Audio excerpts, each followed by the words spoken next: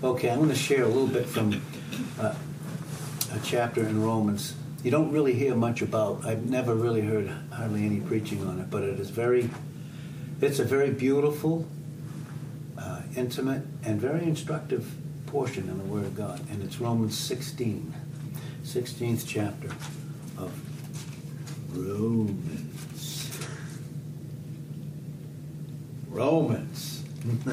Right?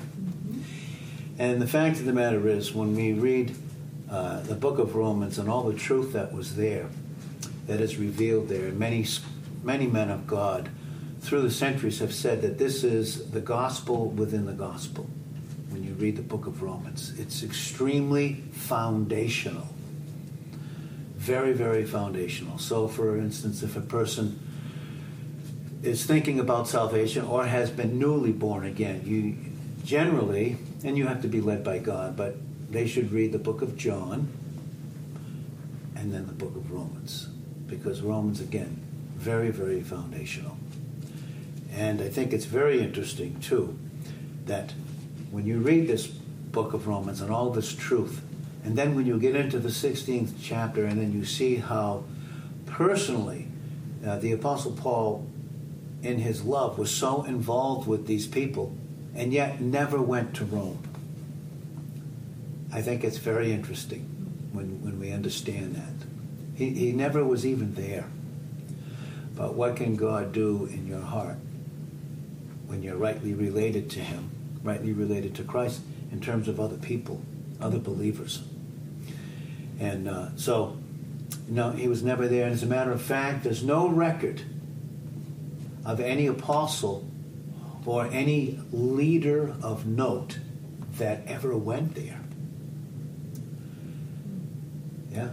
So I think it's very interesting in that sense, too, because you see just how faithful God is, and He knows what He's doing. And because of every single thing, too, that was going on in Rome, it was of God's wisdom that there wouldn't be that type of a leader. Because there they were flocking to leaders like Caesar, and there was emperor worship, you know. And He knew in His wisdom that God did that it was best that no leader would be there. So how did they get so many godly Christians there? And I think, too, also, I think the strong possibility is that when we read Acts, the 2nd chapter, the majority of the people there were Jews, but they were from a lot of different countries, you know. But then there were also all those other people from all those other countries that spoke all those different languages. And then when the Holy Spirit came and He rested on those born-again Jews, they received the Holy Spirit, that's when the actual church, totally different. For instance, if you read about the congregation of Israel in the Old Testament, that's not describing the church that is today at all. The church that's united to Christ as the bride and the bridegroom. But anyways, they had, at that time in the book of Acts at Pentecost, all these different men were given the gift of tongues. Listen, the proper, true gift of tongues. And the Greek word there is glossolalia. Okay, glossolalia, and it's known foreign languages. But the Holy Spirit gave them this gift. And if you look at it in Acts 2, verse 10, right in there too, it says, and strangers of Rome. In other words, a lot of different people from Rome were there. They heard the word of God being preached by Jews who never spoke their language, speaking clearly in Italian, because they're from Rome, the gospel in Latin, you know, and just speaking it to them. And they got saved. And then they went back to their countries, right? They went back to their countries and started telling others about Christ. So really the reality is is that God, through these, what we're going to read, wants us to know just what a portion we do have in him. Because truthfully, he invested the best that he could in us through his son. I mean, he couldn't do any better than to give us his son. And he's invested him in us.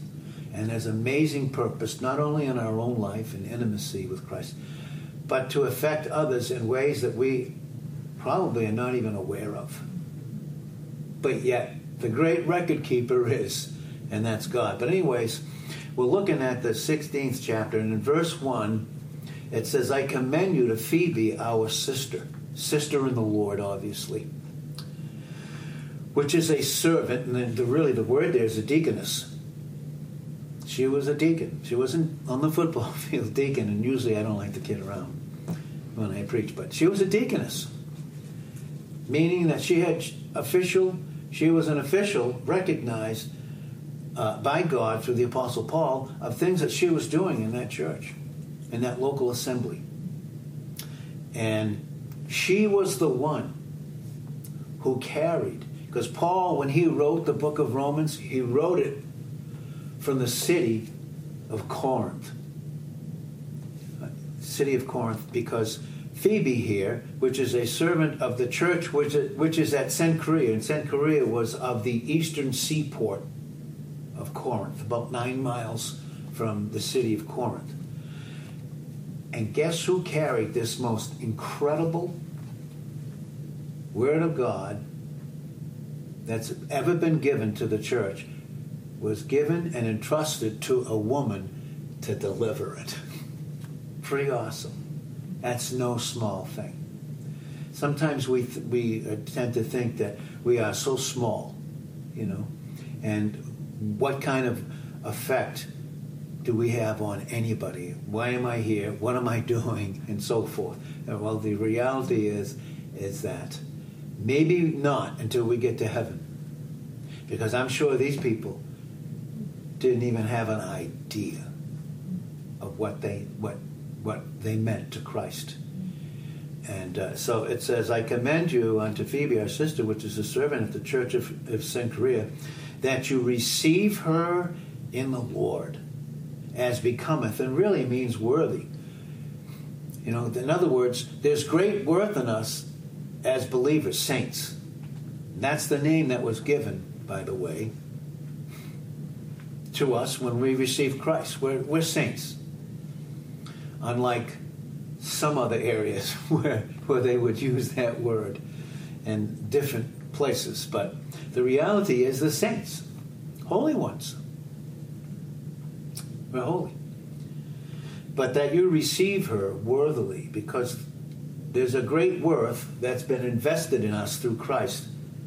And there's a great worth in others that have Christ in them, so that we can assist her. Notice what it says, that you assist her in whatever business she has need of you. I want you to receive this woman of God, this lady of God. I want you to receive her, and whatever business, whether it's spiritual or even her practical needs, I want you to assist her. I want you to assist her, whatever she has need of. For she has been a succorer of many. She has drawn many to the Christ that's in her. And God has used her mightily. Just everyday little people that God has sent to her for her to minister to. And then Paul says, and of myself also. She ministered to this great apostle, this woman. And she was a woman of probably some means and some education, really. But really, she was just a simple servant of Jesus Christ. And in serving all those other little ones in her life, she was serving Christ. She was serving Christ. And even Paul said, even of myself. And then he said, greet Priscilla, the diminutive form of Prisca. We won't have to get into all that. Priscilla's the woman, obviously, and Aquila, her husband. My helpers in Christ Jesus. It's very interesting, really, how it's said, because what it's saying there, even in spiritual things, not in terms of headship, because there'll be other places where you'll see Aquila, where he was listed ahead of his wife when it came to in the home and so forth. But when it came to spiritual things, she's first. She was more spiritually mature than her husband. Yeah. But still, she recognized him as the head. And there were no divisions or anything in their relationship. So greet Priscilla and Aquila, my helpers in Christ Jesus. Imagine. The help that he needed, that was going to come from Christ, was deposited in them. And he submitted to them. That's beautiful. Yeah, he wasn't above them in any sense. He's making it very, very clear. He was not above any of them. They're all equal. They all had the same life in them. And he couldn't do without them, by the way. That's right. He could not do without these people. He said, but they're my helpers. They are my very helpers in Christ. In other words, they're giving me what I can't supply myself through Christ. Isn't that interesting? Isn't it? Watch what it says in verse 4. Who have for my life laid down their own necks. It's a very dangerous time then in Christianity. But they put him ahead of themselves. Yeah, a lot of times people do that. A lot of times Christians do that. And I know people here that have done that. Seriously, they put others. Philippians 2:3, esteem others better than yourselves. Yeah, esteem others better than yourselves. Not in terms of who you are in Christ, but in terms of serving them and putting them first. And Paul's making that very clear. The truth that's revealed there is amazing. And the intimacy that he had in oneness with Christ as just being one of them, not above them, but of them, is incredible. Because that's what he's teaching here. That's what God is teaching through them. And they literally, and it was a very dangerous time, they put themselves in danger by putting him first with the love of Christ that was in them. And boy, he recognized it. He recognized it. He said, unto whom not only I give thanks. In other words, boy, if they hadn't done what they had done, boy, I don't know what I would have done. And I'm so thankful.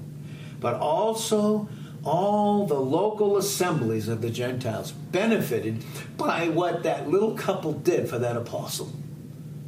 How many got the benefit? And listen, God wants us to know so much this morning. So much. He does not count anything like we do. Like the little things that we do that are in private or behind the scenes. The prayers, the little things that we do. They're so awesome to him. And anyone, truthfully, that has grown in grace and is very intimate with Christ will recognize it that way too. They will not take it for granted. They couldn't. And there is worth in terms of us submitting to one another. We don't come here, thank God, we don't come here to submit to a pastor or the pastor. We come here to submit to Jesus Christ, who is our head. And that's why a body can function, because they have a head. And that head is Christ. And then in doing so, we have the life in us to submit to one another and see all the worth that's in one another. And he's making that very, very clear here. And God wants to make it very, very clear with us this morning that every single thing that we do is never, ever, ever to be compared with something else that someone else might be doing. We're never to compare ourselves with others. No, we don't have to live in comparison. We just have to simply live in who Christ has made us to be and do with the life that he's given us, for that life to flow in us to do whatever he's called us to do. And he doesn't take it lightly. And the apostle didn't here either. He said, I give thanks. But again, what they did benefited far more people than they would ever realize. And what God has us to do benefits us, even in our little interpersonal relationships, far more than we could ever realize. So he said, likewise, in verse 5, greet, and I love this verse. This is what I love. I really love these verses. This is where God had, when he gives you things and how to think properly, he gives you the right scriptures. He gives you the word of God with which to think, so we don't have to live in opinions or doubt or confusion. And he said, likewise, greet the church that is in their house. Very interesting. Who's the church? You'll see it in Colossians chapter 4, verse 15. You'll see that again in Philemon, verse 2. You'll see it again in 1 Corinthians 16, 19. Greet the church that's in their house. In other words, listen, that's why I teach this. And it doesn't mean anything to me if when we meet on Friday night, we call that a Bible study. I don't. We are the church gathering around Christ. It's truth. It is the truth. Every time we meet together, no matter where it is, who are we right now? How are we to define ourselves when we come together? We are the church. What's the church made up of? Saints, holy ones. Every time we get together, every single time we get together, who are we gathering around? Who's the main issue that we gather around to receive, to learn about, and to give to one another? It's Christ. It is. So likewise, he says, greet the church that is in their house. Look at what he says. Salute my well-beloved Epaenetus. He says, this man, this person, he is so well-beloved. In other words, this guy knows through the preaching, through the word that God had given Paul, this guy knows how much Jesus Christ loves him. And when he knows how much, and when we know how much Christ loves us, how easy is it for us to love others? He's well-beloved, it says. He's well-beloved, who is the first fruits of Achaia unto Christ. He says, greet Mary. Who's Mary? Who's this little old Mary? Literally. A lot of the men of God, scholars, theologians, don't even know who she is. But God sure did. She's Mary. Ooh. And how many Marys are there in the world today? And do you think that Jesus Christ keeps track of them all? Knows each Mary? Yeah, he does. Greet Mary. Look at what he says. Who bestowed much labor on us. The whole church benefited from this one little lady. Maybe it was one person, maybe two, that she really loved in Christ and served in whatever capacity. And that built that person up so they were able to affect countless others. We don't know. Salute Andronicus and Junia. I love some of these names. My kinsmen, right? They were Jews like Paul, he's saying. And my fellow prisoners. They were one with me. They were my fellow prisoners. In other words, they entered into everything that I was going through. They ministered in their prayers, maybe in visits. Who knows? Maybe they served time with him because he was in and out of prison a lot, the Apostle Paul. But he said, they are my fellow prisoners. But even more so, Paul said in Ephesians 3:1 and Ephesians 4 verse 1, as he was chained to a Roman guard, he said, I am not the prisoner of this person, not the prisoner of this guard. No. Oh, no. And the emperor may have put me here. And Nero may have put me here and chained me. But I'm not his prisoner. I am the prisoner of the Lord. In other words, I'm here, and I'm in this circumstance at this particular time in my life. We can all benefit by this by no accident. I'm a prisoner of the Lord. If I am to be confined, God has me confined in that area so that I know Christ in the most intimate way. I'm his fellow prisoner, fellow prisoners, and who are of note among the apostles. In other words, listen, maybe the scores and scores and scores of Christians didn't know who they were, but I'll tell you, those apostles, oh boy, they sure knew who these people were. They became one with them, even in their weakness. and there are times where they need it, and there are times of disappointment, right? You know, and really all our disappointments are our opportunities to get to know him. That's all they are.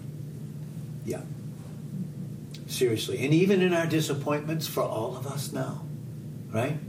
We were disappointed because in areas we counted on ourselves or counted on others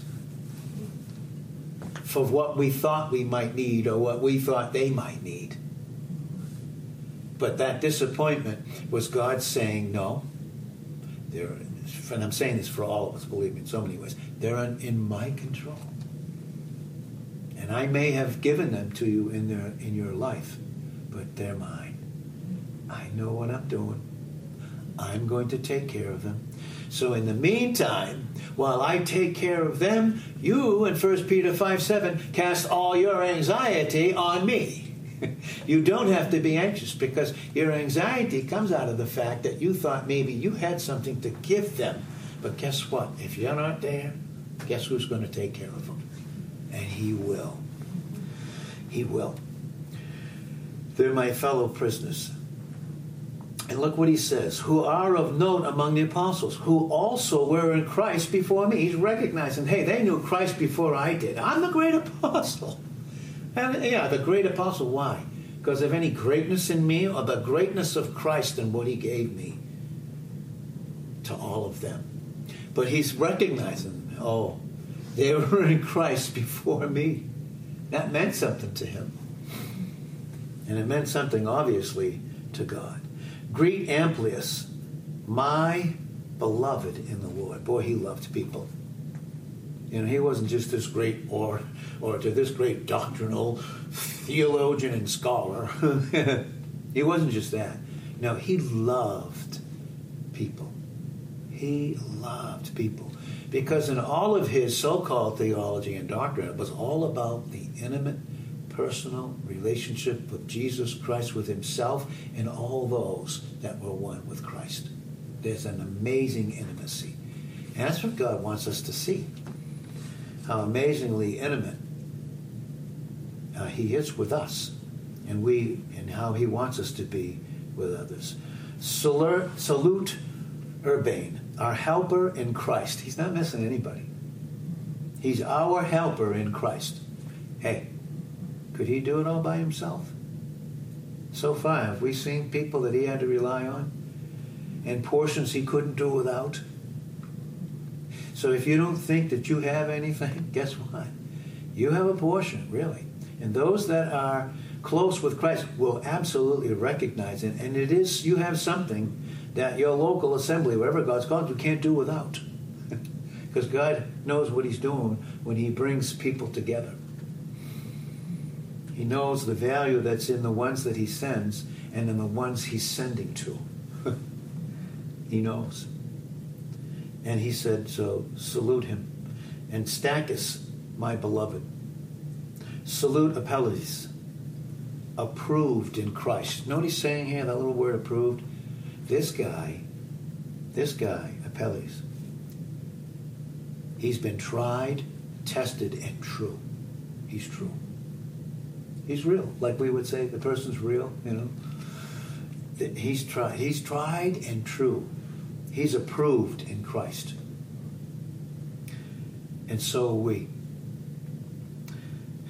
Salute them, which are of Aristobulus' household, all the friends and those that are in his house. Salute Herodian, my kinsman, another Jew. Greet them that be of the household of Narcissus, which are in the Lord. He recognizes Christ in every single one of them. Oh boy, imagine if we lived like that, huh? Just to recognize Christ. That's why Paul could say in 1 Corinthians 2, even those that were in the church of Corinth, and at the time it was mass confusion going on in that church. He said, I'm determined not to know anything among you save Jesus Christ and him crucified, glorified and lifted up in them. So, salute Tryphena and Tryphosa, some amazing names. These are women right here. These names here, salute Tryphena and Tryphosa, who labor in the Lord.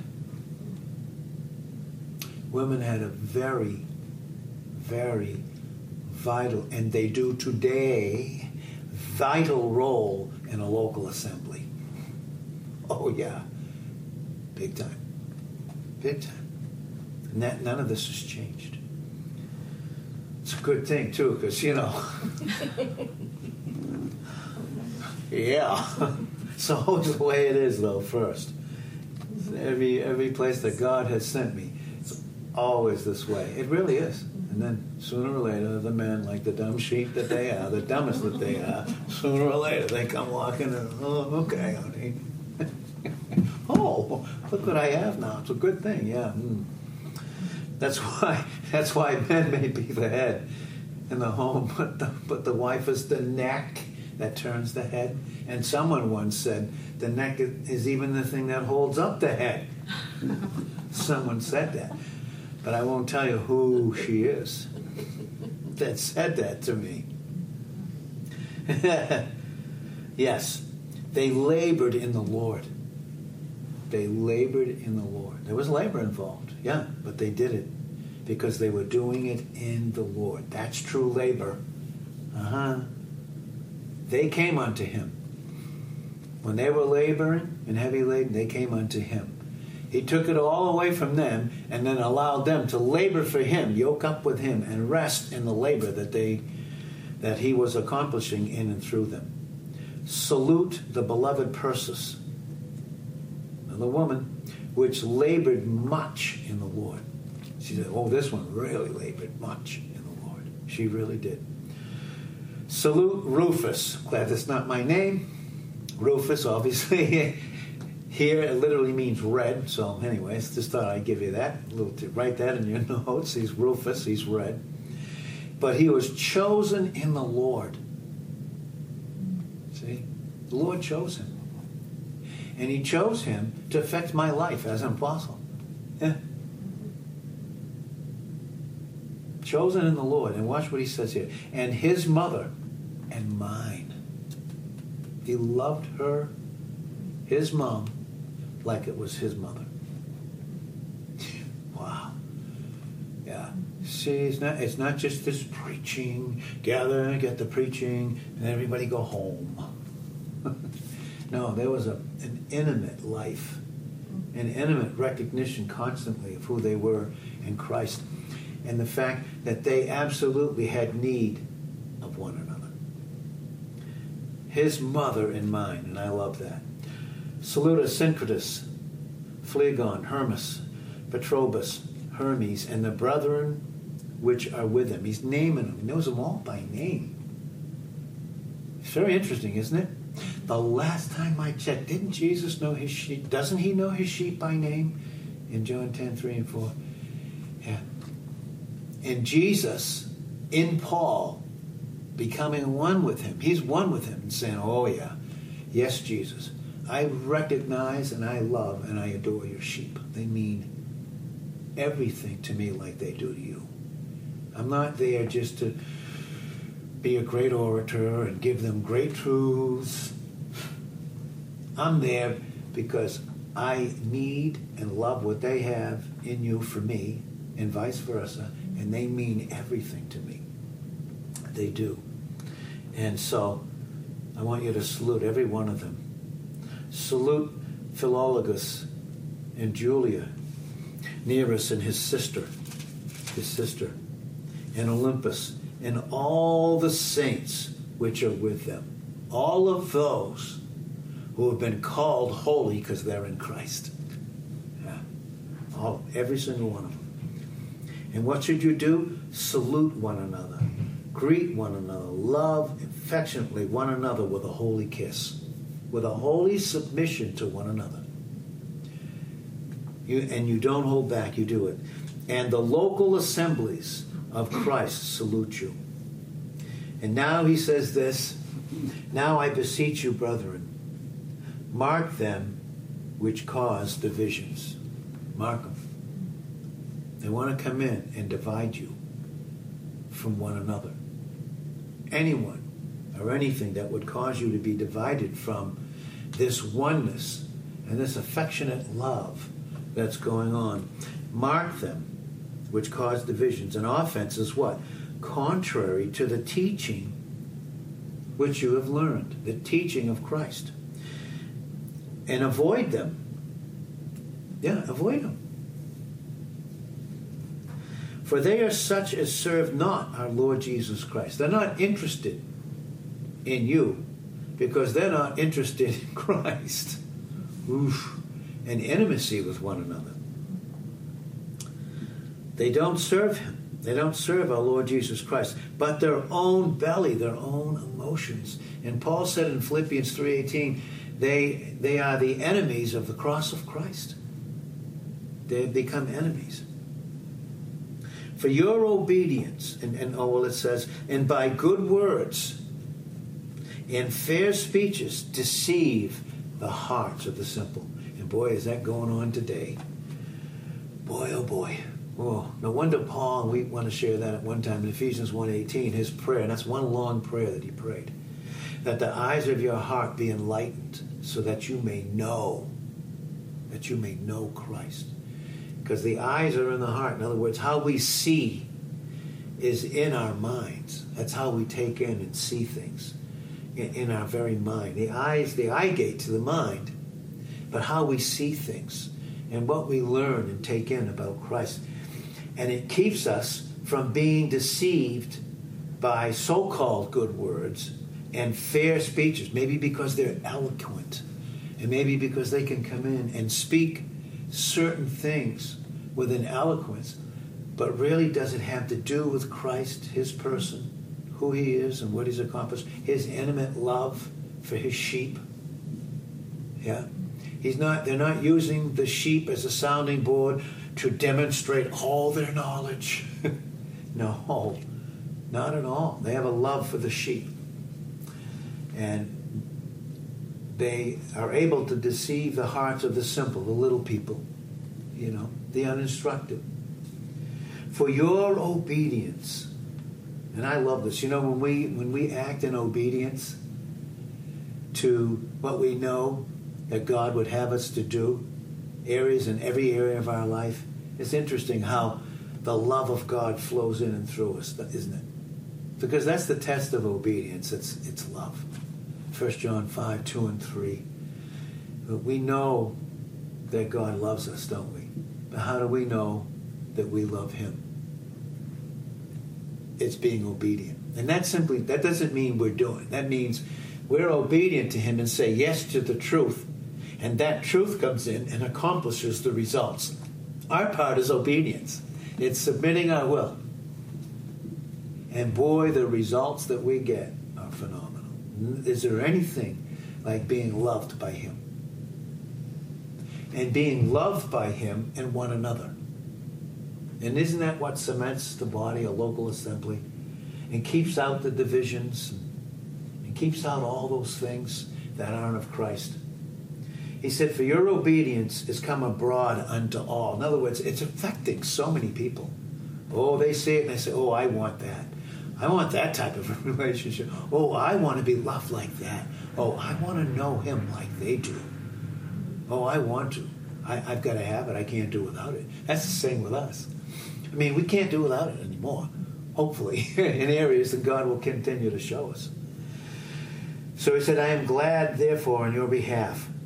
But yet, and this is the one thing that he's saying, and recognizing Christ in all of these people and what their worth is to him, to Christ and to him. Isn't that amazing? That God would recognize the worth that we have in Christ towards God. Oh boy. And then in terms even to the apostle and in one another.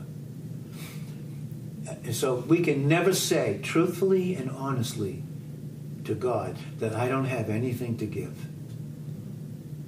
No, we don't. You can't say that. Not in his presence. Yeah. No. Because you have and I have by his grace. But yet I would have you wise unto that which is good.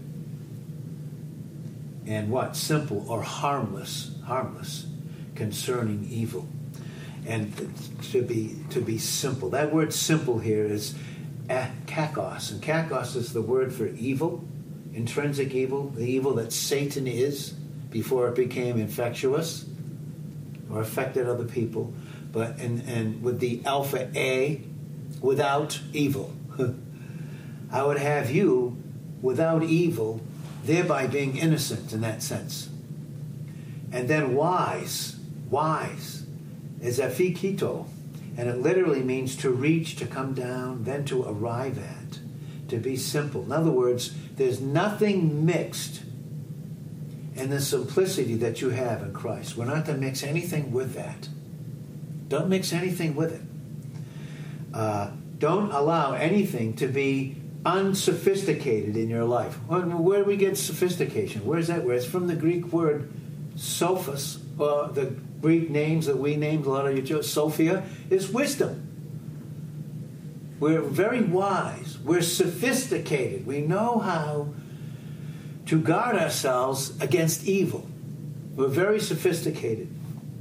And Paul's saying, I would have you to be that. He said, why? Why? And this is very good for us, especially in the age and the time that we live in. Because there's danger in all of us of being too much occupied with evil. It doesn't do us any good. There's danger in it. And it does not refresh. It does not help our soul to go on in the things of Christ. Matter of fact, it stops it dead in its tracks. We're to abstain from every form of evil. 1 Thessalonians 5:22. We're to be abstained from every form of evil. But we are to be occupying ourselves and occupy others with Christ. Period. Because the last time I checked, does God know what he's doing? Does he care for our loved ones? At least as much as us. Or maybe a little more. Yeah. And at times we can. The enemy would want us to be so occupied with the evil, of the seeming evil of what's going on in their life. And become so occupied with it that all of a sudden, where's intimacy with Christ? I stop occupying myself with Christ and giving him to others. And I'm sure that none of us here have ever had that happen to them.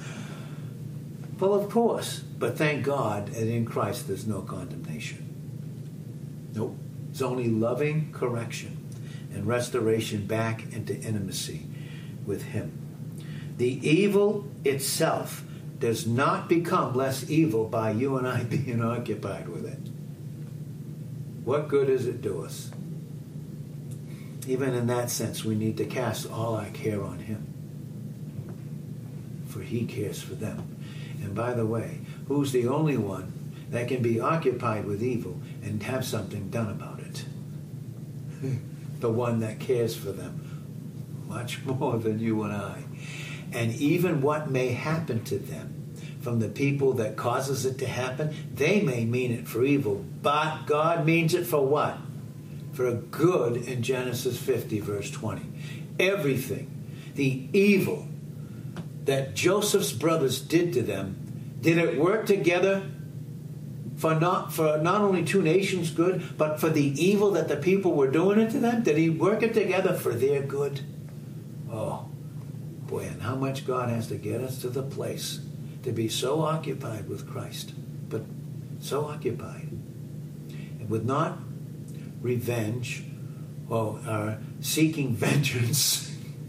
Vengeance is mine, saith the Lord, I will repay. In other words, your business is to be occupied with Christ. My business is to take care of all of the issues that are in their life. That's a place of rest for us, It really is. It really is for all of us. And we all need to do some resting about all our loved ones. I really believe so. Starting with me, who doesn't know where they are, but God does. It doesn't refresh. But Where is it? We have the power of God in us. We have the power of Christ. And he wants our heart to be occupied with Christ and the good that's in him. Because there's power.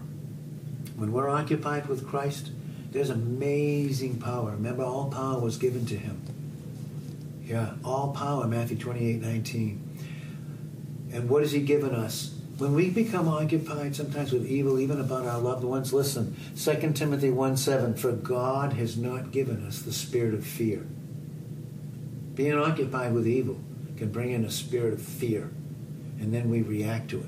But it says of power and love and a well-disciplined mind. How to think about it. Not to be over-occupied at all with the evil, but to be occupied with one who has dealt with it and will continue to do so. So, to be simply occupied with evil is always a weakening thing. It weakens us. It weakens us. Why? Because God is not there. He's not there. And at times, even as a pastor, at times, a pastor and teacher, I have to study, and I do. I study all these so-called teachings that are not of God. And honestly, even studying them and being occupied with them, they can affect you. They do. So and immediately after I'm done that, I get right back into Christ and feed myself with all the positive, wonderful things. Because I could be so over-occupied with it. Like what's going on in the church today. Oh my God. But really, he is in control. He is. He really is. So he wants us to be occupied with him. Totally and completely. Because God is a jealous God. Really. He's jealous over us. He wants our full attention. He says, I have all this love for you. I have all this love for you, and I want you to be occupied with it.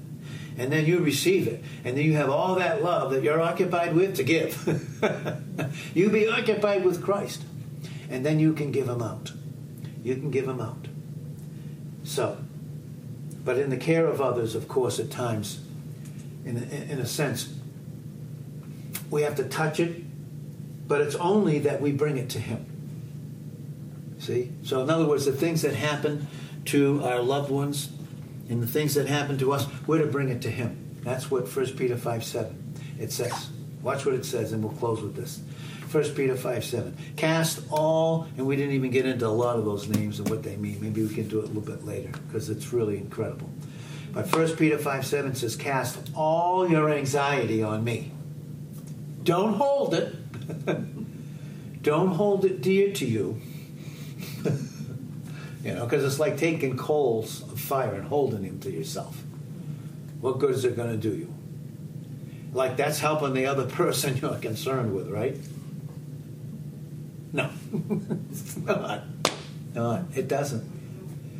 So, cast all your anxiety upon me, for I care for you. And what he's saying there is, I will give you my care for them in the right way. And that's what will give you rest and benefit them the most. Trust me. Really, that's what he's saying. Trust me. Because again, even those seeming disappointments, we preached on that one time. We're talking on that, the disappointments of life. This thing is from me. The thing that disappoints us, that comes towards us in our life, is of him. And it's usually a reason for us to not rely on ourselves, but to draw near to him and rely on him. And then guess what it says? And Jesus was speaking of the cross in John 12, verse 32. But he said, if I be lifted up, I will what? I will draw all men unto me. Right? I will draw all men unto me. And that speaks of you and I trusting him for every single detail.